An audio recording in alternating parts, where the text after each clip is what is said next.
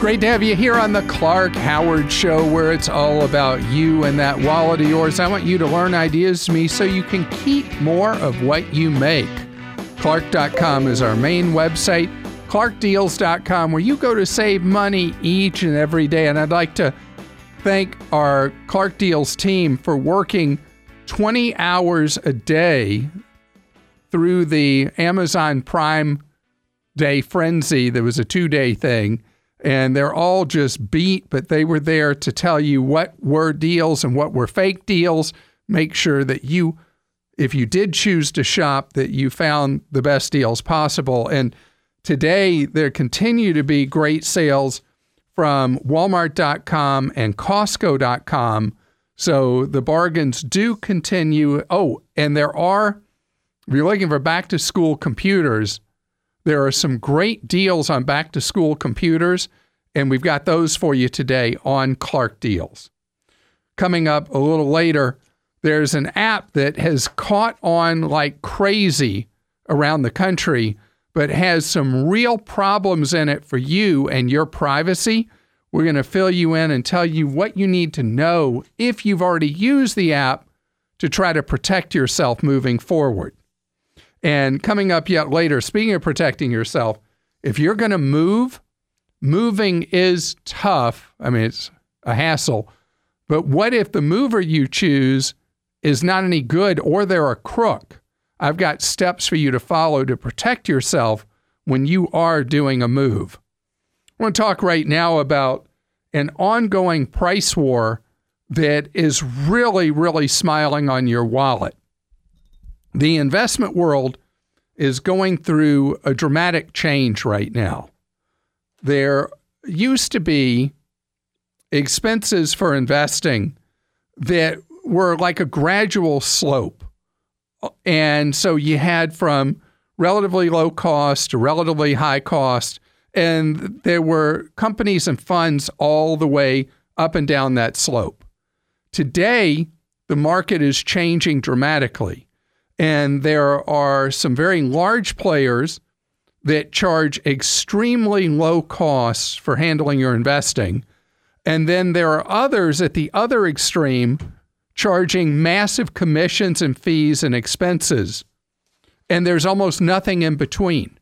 One of the big stories in the financial press that's not really something that's part of what you and I would talk about every day is how the companies that are mid-priced in investing are being squeezed out of existence because people are either becoming aware and price conscious and investing in retirement accounts or in investment accounts or whatever at extremely low costs, or they're not really sure how it all works, and they end up in the clutches of ultra expensive full commission stockbrokers or insurance companies or a bank investment arm.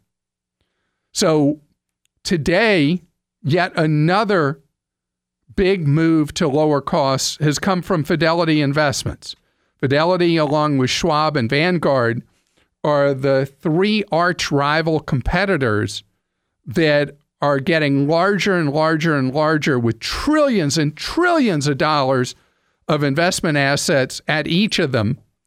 And they're gathering more of people's investment dollars because the three of them are offering so much lower costs than are generally in the industry. But Fidelity hates Vanguard. I mean, they're like the Hatfields and McCoys. I don't know that Vanguard hates Fidelity, but Fidelity hates Vanguard. And so Fidelity has cut costs on a bunch of their funds again, and they've launched some new funds with expenses for management that are lower than Vanguard. And Vanguard has always been the low-cost operator in the marketplace. Fidelity used to be kind of a mid-price outfit, and they've become a low-cost and very aggressive player. And so I love this kind of competition. It's great for you as a consumer. And by the way, when you go into these things, if you're a Fidelity customer, you go into these funds, you pay no commissions in, you pay no commissions out, and you pay almost invisible management fees for them to manage your money. In this case, a lot of these funds are 0.05% per year in management fees. You go to an insurance company, your management fees will be, let me see, 80 times that on a lot of the annuity products. Is it 80? Let's see, 20. Yeah, 80 times that. And you go to a full commission stockbroker, you'll pay somewhere around 40 times that. And so this is an important thing with your wallet, because over the long haul, the expenses you pay for the money you invest or the money you put into a retirement account investing through it, the expenses make a massive difference in how much money you end up with, what kind of comfort you'll have when you decide not to stop working, and how soon you can stop working and enjoy a retired life, simply because of the difference in what you pay in fees and expenses being with Vanguard, Schwab, or Fidelity versus these other outfits that are so high cost. Then you pile on here that the full commission stockbrokers and the insurance companies are not fiduciaries to you, meaning that they are doing what suits them, not what suits you, not what's best for you, but what's best for them. And so with that having been said, it's great that we have these three gigantic companies that are offering so much product available to you for investing at extremely low cost. So your money's working for you, not for somebody else. Steve is with us on the Clark Howard Show. Hi, Steve. Hey, Clark. How are you today? Great. Thank you, Steve. You are thinking of selling a place and doing owner financing, something that I love doing myself. Well, that's great. Yes, I am, and I'm interested in your thoughts and opinions on it as we evaluate this offer. And it's in Florida, so I know you're a property owner down there too. But any thoughts you have on advice? And I think the main things I'm interested in, I understand all the basic concepts, but what are the tax implications?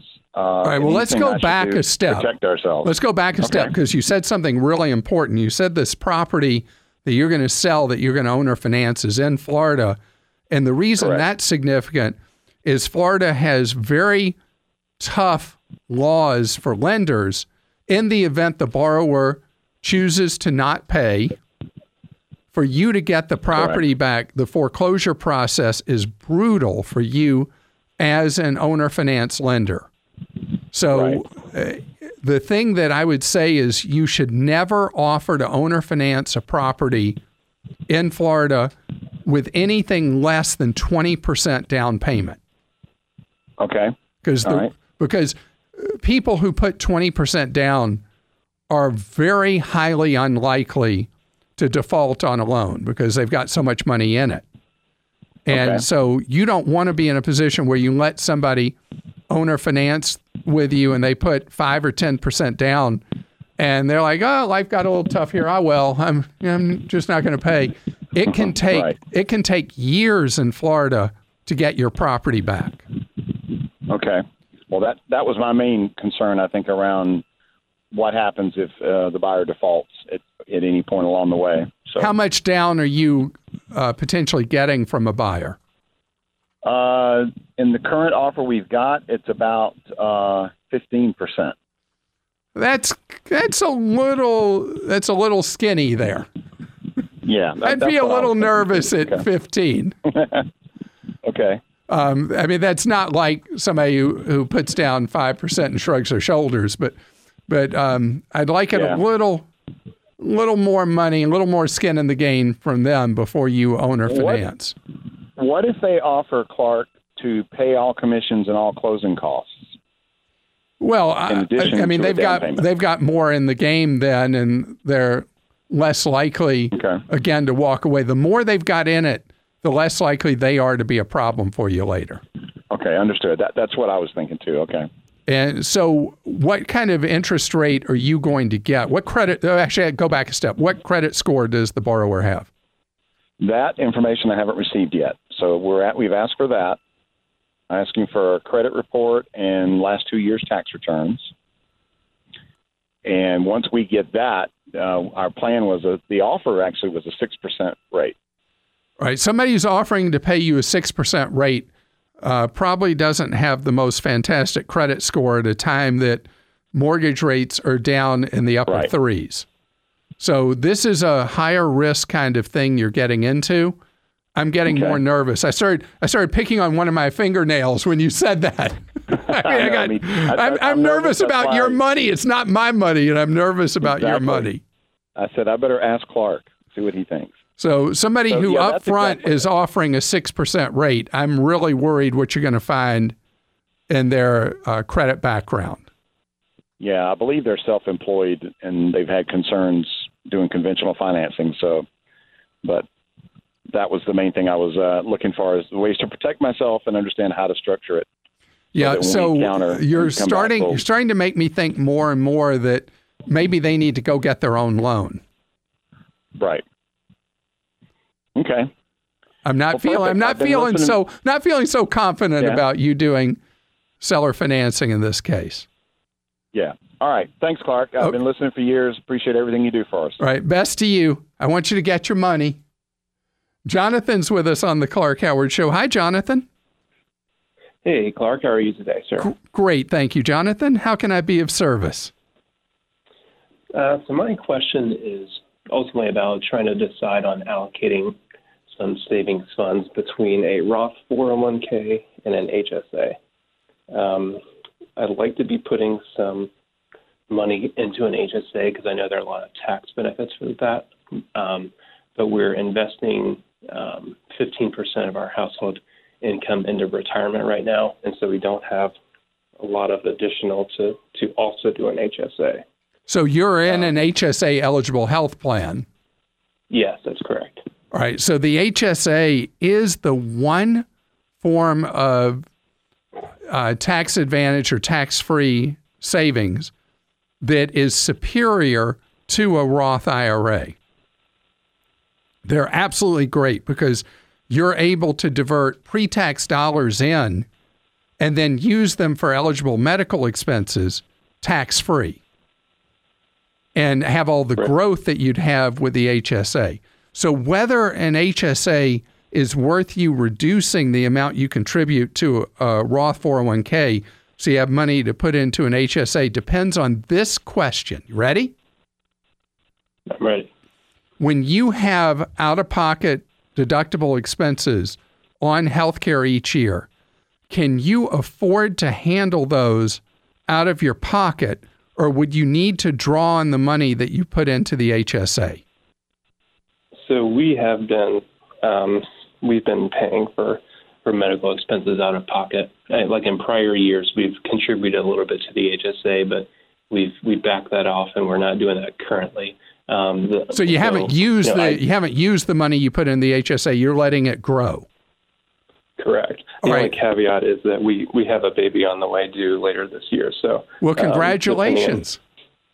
Thank you. So the reason I said that, let me explain. The big advantage with an HSA is where you can put money into it, let it grow for years and years to come.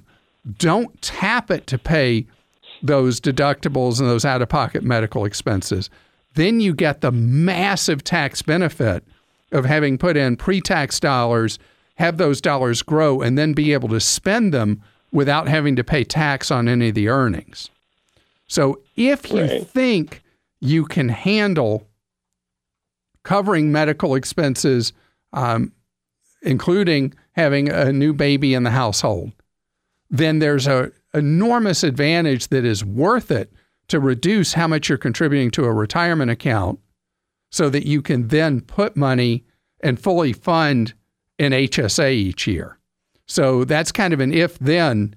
If you think you can handle that, then absolutely you want to make that move and fully fund that HSA. Today's Clark-rageous moment, I'm going to rain on the parade of something people are so excited about right now, the Face app. In fact, right here in the studio, there were two people who were downloading the Face app right while I walked by a minute ago. It is hot, hot, hot right now. If you know what it is, you take an image of yourself and then it shows you at different ages. It uses artificial intelligence to show what you'd look like. Well, got a warning for you. This is so important. When you download the app, this is the permission you're giving. You give FaceApp a perpetual, irrevocable, non-exclusive, royalty-free, worldwide, fully paid, transferable, sub-licensable license to use, reproduce, modify, adapt, publish, translate, create derivative works from, distribute, publicly perform, and display your user content in any name, username, or likeness provided in connection with your user content in all media formats and channels now known or later developed without compensation to you. That was a mouthful. And that's just one part of what you're signing away using the app. Now, the word's starting to get out for people who've already done the Face app about what permissions you're giving in perpetuity. And so they have responded in a media release saying that, well, okay, you don't want us to have all this stuff and do all this stuff to you. We accept requests from, this is their quote, we accept requests from users for removing all their data from our servers. And so you send the request under settings. I got all the things you have to do on Clark.com. But I want you to understand that when you download an app that's just like, oh, you got to do this, you got to try this, you're not going to believe this, take your picture. You have no idea what they're going to do with that image. And the worst part, where's the company from? It's from Russia. You want them having your personal data and permissions? I don't think so. Glad you're with us here on the Clark Howard Show, where it's about your empowerment with knowledge so you can keep more of what you make. Some of the ugliest things we've ever heard from callers have concerned moves. Some of the TV stories I've done are beyond just your comprehension, where I'm sitting there interviewing a couple and all their possessions are gone because they ended up in the hands of what's known as a bandit mover. It is an industry that's a tough industry to start with because even legitimate movers, it's tough work, mistakes happen, there's employee turnover, any of a number of things can go wrong. And so it's hard to know how to not get burned. So I want you to know that the more methodical you are in planning a move, the better a chance you have that it's going to go smoothly. And there are some things that I want you to do when you go about planning a move that if you take these steps, you should make things not hassle-free, but you can avoid the kind of disaster stories that I've done on TV so much. So first things first, I want you to videotape all your possessions, just like I want you to do that every year for homeowners insurance purposes or rental insurance purpose, that you go around and you do a walk and talk with your cell phone. And if you have Google Photos, it's not going to cause you a storage problem. And that works on iPhones and Androids, by the way, for free. And you shoot that video so that you know everything you got, when you got it, and all the rest. It's valuable regularly, routinely, especially valuable when you move. If there's something that somehow doesn't make it from one residence to another, and you're able to reconstruct clearly what it was that went missing for the mover. And again, that's in cases where things just happen. That's not in a case of total theft. A big mistake people will make when they're looking for a mover is they'll get quotes over the phone from someone who never comes to see their stuff, never comes to see your house. Those are fake quotes. They're just designed to get you to sign up with a particular mover, or in the worst case, it could be a broker supposedly representing movers. And so that price means zero that they give you. If you're doing a state-to-state move, unless you get what's known as a binding estimate then the mover can charge you whatever amount they want. They can tell you with just an estimate that, oh, we estimate it's going to be $4,000 to move your stuff. And then they get your stuff to where you're going, and they can suddenly tell you, no, it's $14,000. And you're legally required to pay it because you didn't get a binding estimate. It is so important that you have that key term, binding estimate. Some movers will do an alternative in addition to a binding estimate where they will give you an estimate that will not exceed a certain price. So it could be less than that, but typically it's going to be up to whatever price they say not to exceed. When you are hiring a mover, you can get ideas from friends, family members who've done moves, but I especially like for you with a state-to-state move to go to the Pro Mover program of the American Moving and Storage Association, and you're able through the Pro Mover program to get a mover who they have vetted and certified, and if there's a dispute with that mover, there's a resolution process that they must follow with you in order to resolve complaints. One other thing I want to make sure I emphasize with you when you're doing a move is that because of the lack of any focus on consumers in Washington, the standards of coverage on a move have not been updated since the 1930s. So under current law in the United States, when you move state to state, your move is essentially uninsured no matter what happens unless you buy coverage for that move. And there's only one kind of coverage that makes sense for you to buy. It's what's known as replacement value coverage.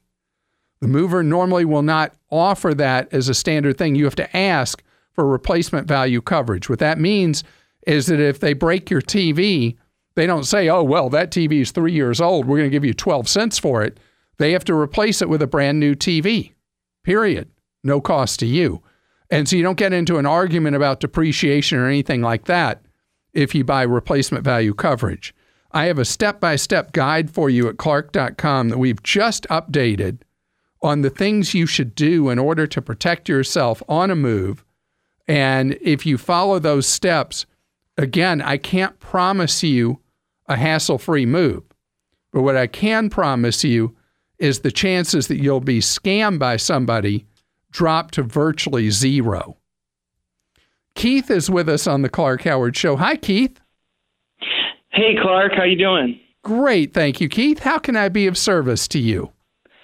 Well, thank you very much for everything that you do. You got us really turned around, learning the right stuff. We're both contributing. My fiance and I are both contributing in our Roth 401k at work now because of you.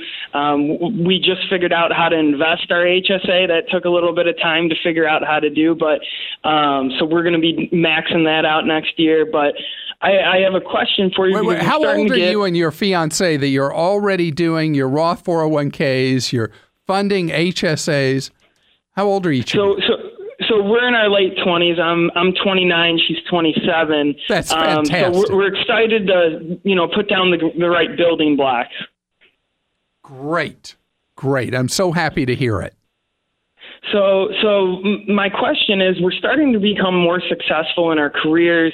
Like for kind of ballpark, when we get married next year, we'll likely not be able to contribute to a Roth IRA for just like ballpark income, but a lot of our income, we are working for a tech company, and a bunch of our income is coming in as stock grants and stock units from the company, which is great.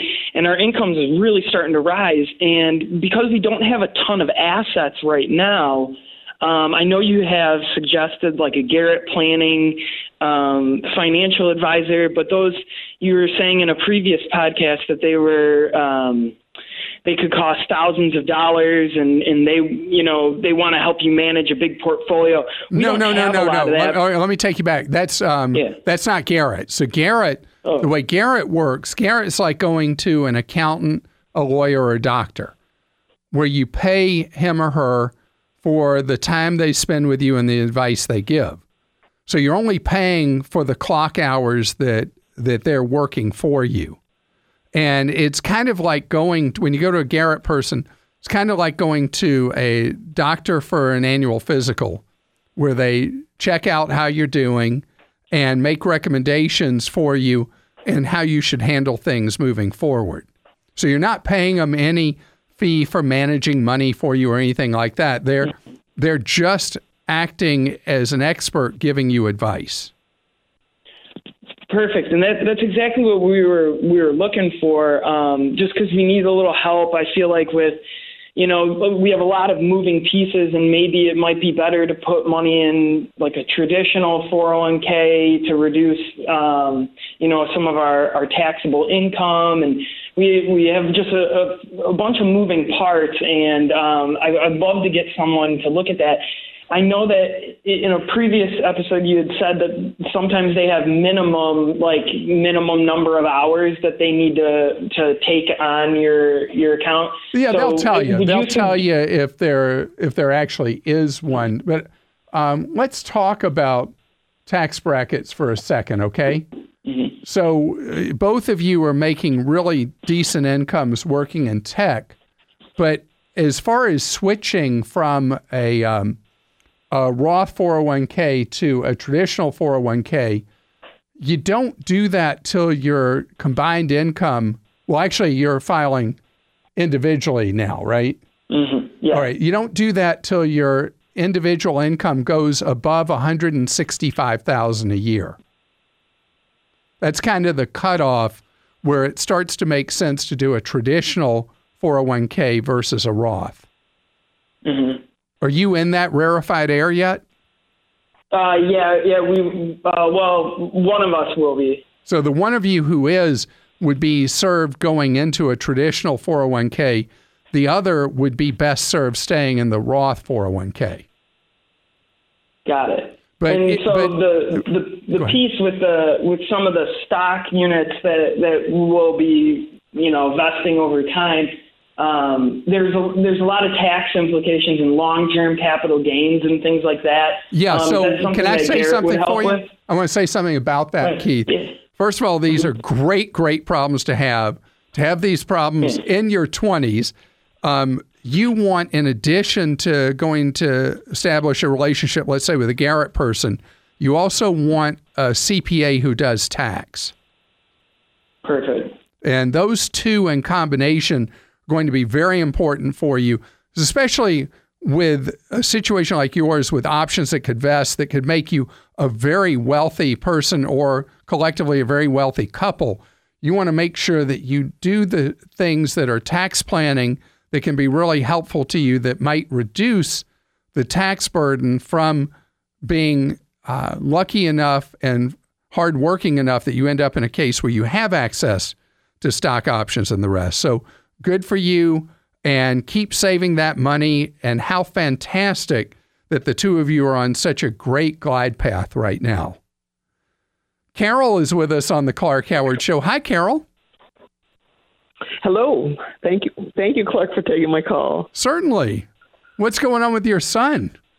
Well, he has decided to go back and get his doctorate in physical therapy, and so that's a big commitment for him. It's a 3-year program, and so I would like to help out with some of the costs involved in that. He's trying to do it without